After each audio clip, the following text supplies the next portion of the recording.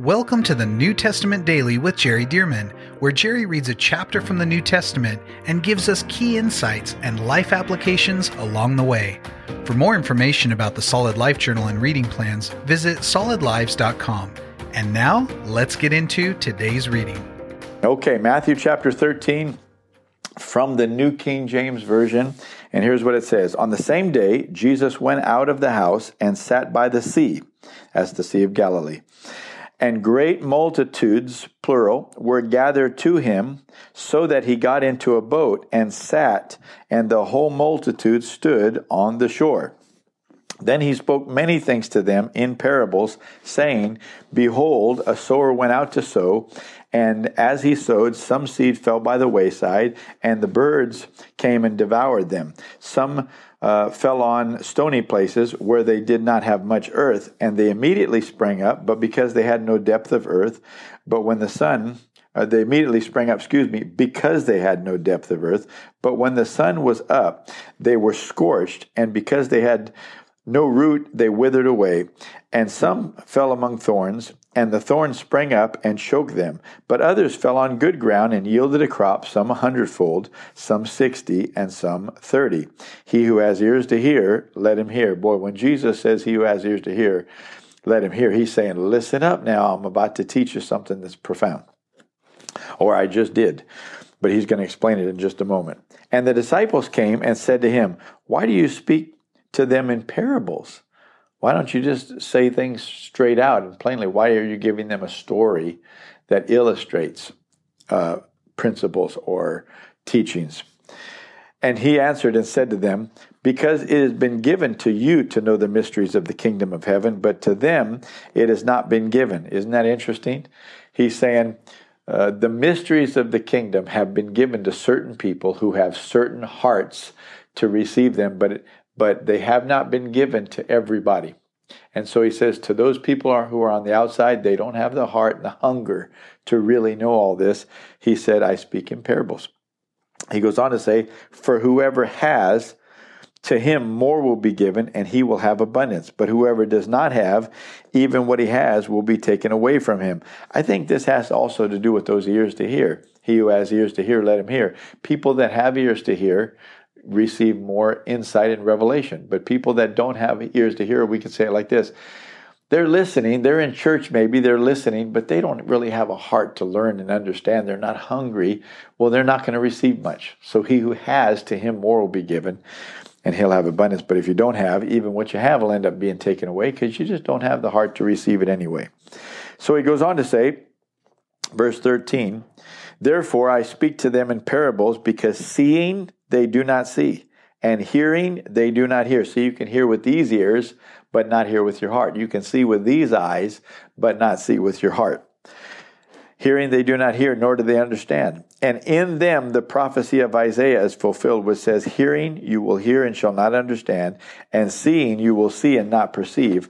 For the hearts of this people, here's the problem, for the hearts of this people have grown dull, their ears are hard of hearing, and their eyes they have closed, lest they should see with their eyes and hear with their ears, lest they should understand with their hearts, listen, and turn so that I should heal them. See, if they would repent and turn, I would heal them.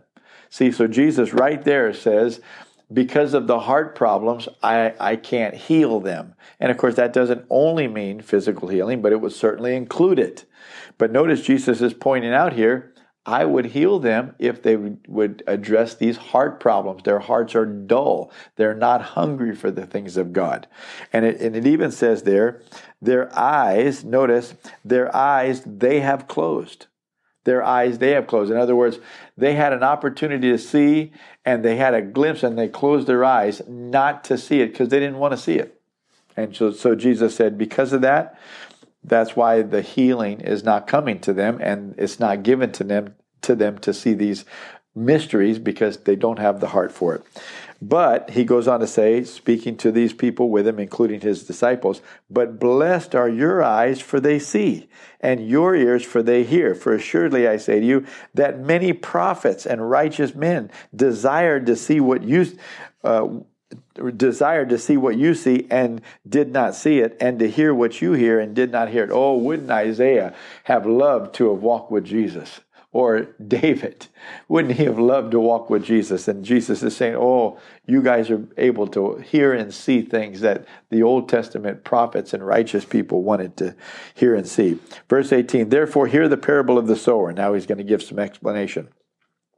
When anyone hears the word of the kingdom, talking about the teaching and preaching of the word of God, and does not understand it, the wicked one comes and snatches away what was sown in his heart. So just being in church and hearing, but not understanding, not really cluing in to what's being taught, the wicked one just comes and steals it, and that word does you no good because it was pulled right out of your heart. And notice Satan prioritizes the word.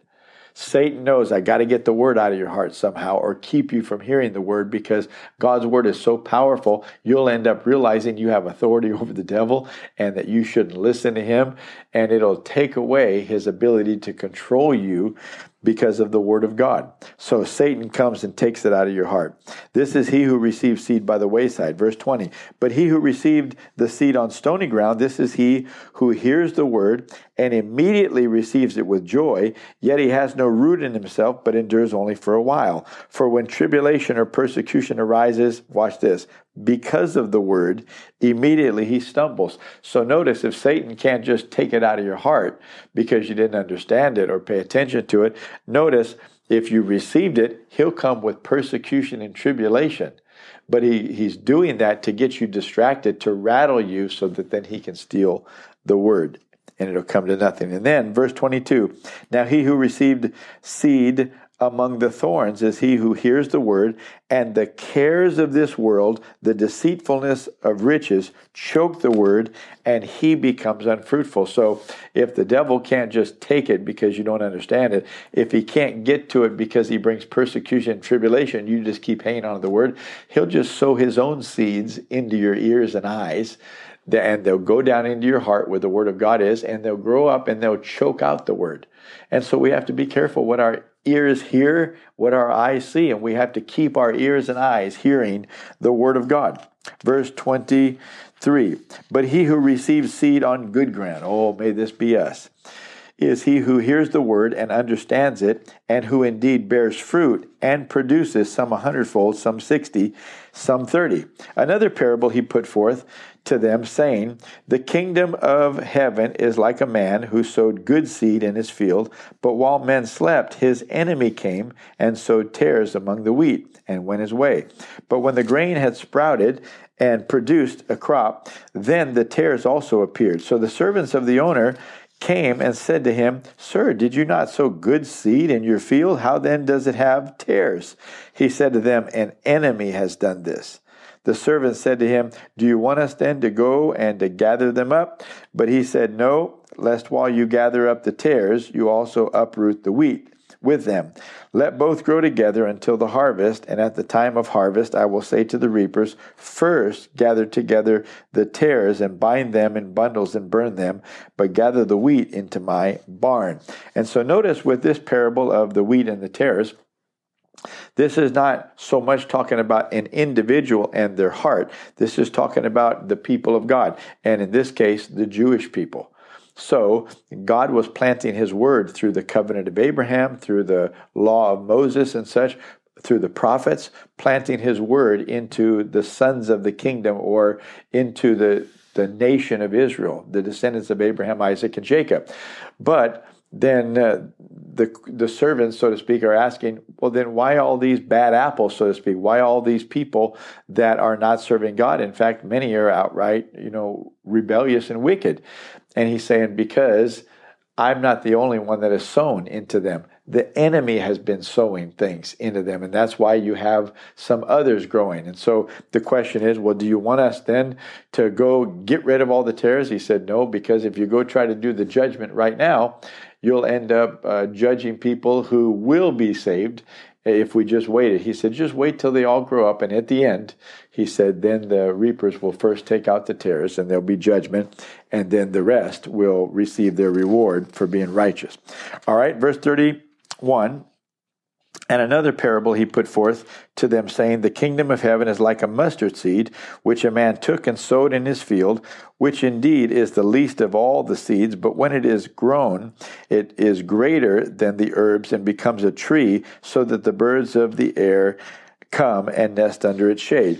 It's like this. He said, the least of all the seeds. He's saying, in fact, say you need healing in your body, and somebody says, man, meditate on these healing scriptures, and you're like, no, I don't need healing scriptures, I need healing.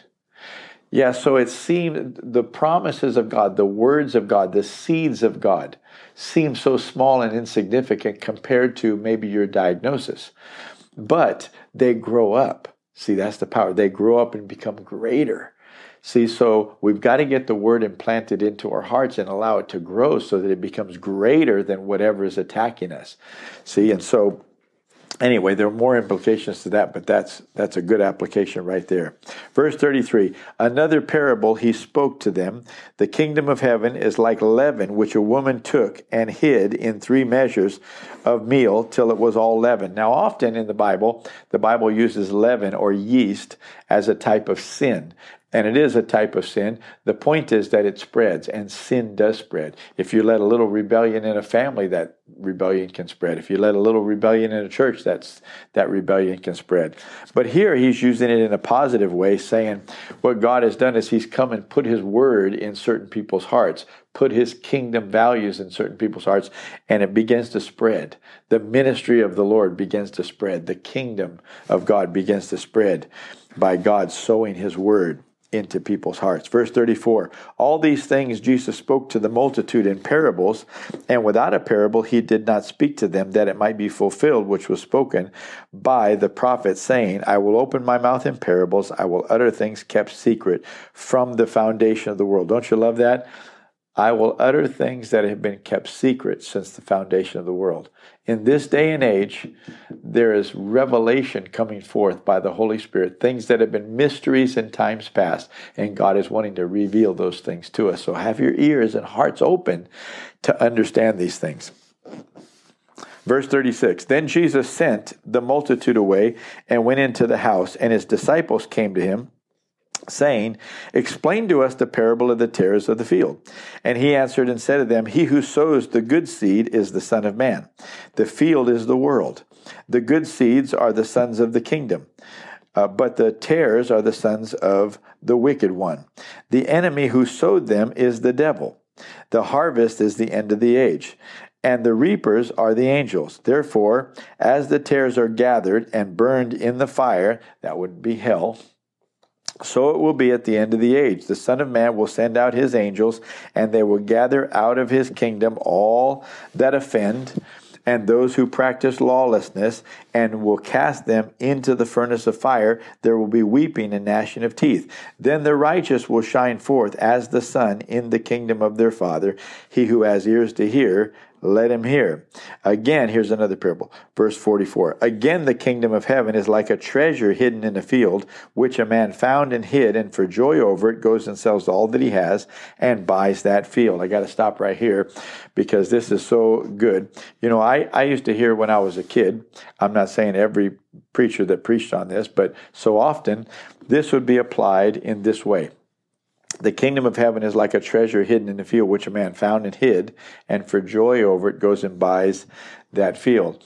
And people would say, this is Jesus. When you find Jesus, you realize it's a treasure, and you sell everything you've got and give your life to Jesus to have that treasure.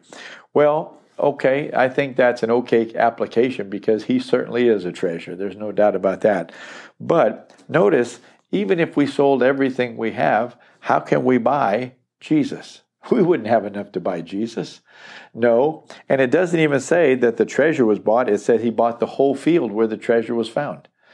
Well, if Jesus is the treasure, then I guess heaven is the field, because that's where Jesus is and was in heaven. And well, there's no way we could sell everything we had and buy Jesus or heaven, certainly. No, folks, it wasn't we who bought Jesus. It was him who bought us. The Bible says in 1 Corinthians chapter 6, for we were bought with a price. It was Jesus who gave up all of his glory and magnificence of being omnipresent, everything in heaven, to come down to earth, to become one of us, the creator, becoming one of the created, becoming a human being. And what did he do? He gave up everything to come, and he didn't just buy the church. He bought the whole world. He paid the price to purchase salvation of the whole world, to make sure he didn't miss any of the treasure. And so he bought the whole world that he might have the treasure. The treasure is the church, the body of Christ, those who would receive him. But he bought the whole field to get us. Isn't that precious? And the next one goes right along with it. Verse 45, again, the kingdom of heaven is like a merchant seeking beautiful pearls, who, when he had found one pearl of great price, went and sold all that he had and bought it. This is the kingdom of God. Jesus went and sold all that he had because he believed that we, the people of God who would receive him, the church, we were so valuable to him, he sold everything he had to get us. Just so precious. Okay, verse 47. It goes on to say, again, the kingdom of heaven is like a dragnet that was cast into the sea and gathered some of every kind, which when it was full, they drew to shore, and they sat down and gathered the good into vessels, but threw the bad away. So it will be at the end of the age. The angels will come forth, separate the wicked from among the just, and cast them into the furnace of fire. Notice that's talking about hell. There will be wailing and gnashing of teeth. Jesus said to them, have you understood all these things? They said to him, yes, Lord. Then he said to them, therefore every scribe instructed concerning the kingdom of heaven is like a householder who brings out his treasure, things new and old. Every scribe, a scribe is one who would be copying the Bible from one manuscript to the next. And he said he's like a householder bringing out his treasure, things new and old. Well, there's the old covenant and all those promises, and then there's the new covenant and all these promises. Verse 53, now it came to pass, when Jesus had finished these parables, he departed from there. When he had come to his own country, he taught them in their synagogue, so that they were astonished and said, where did this man get this wisdom and these mighty words? These mighty works. Is this not the carpenter's son? Is not his mother called Mary, and his brothers James, Joseph, Simon, and Judas? So notice it lists 4 of Jesus' brothers. Obviously, Jesus is the oldest because his mother was a virgin when he was conceived, and when he was birthed, she was still a virgin. Okay, but then afterwards, by the time Jesus was born, Joseph and Mary had already gotten married. And then after Jesus was born, then she had other children, including some sisters. But here are 4 brothers. That first one, that oldest one, James, that's the one who wrote the book of James. That's also the one who became the leader of the early church in Jerusalem. So, not only did the people of Nazareth know Jesus, but they also knew all of his brothers. So, are not his brothers with us, James, Joseph, Simon, and Judas? And his sisters, are they not all with us? They're the sisters. Where then did this man get all these things? So they were offended at Jesus. And Jesus said, a prophet is not without honor except in his own country and his own house. Now he did not do many mighty works there because of their unbelief. I want you to notice, here's the theme again.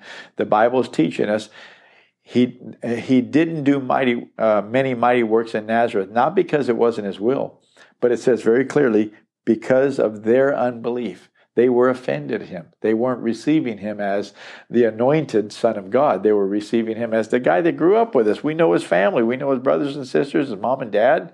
Who does he think he is? They were offended. They didn't believe. And so guess what? Couldn't receive the mighty healings and works that were done in other cities. And let me tell you, faith is significant.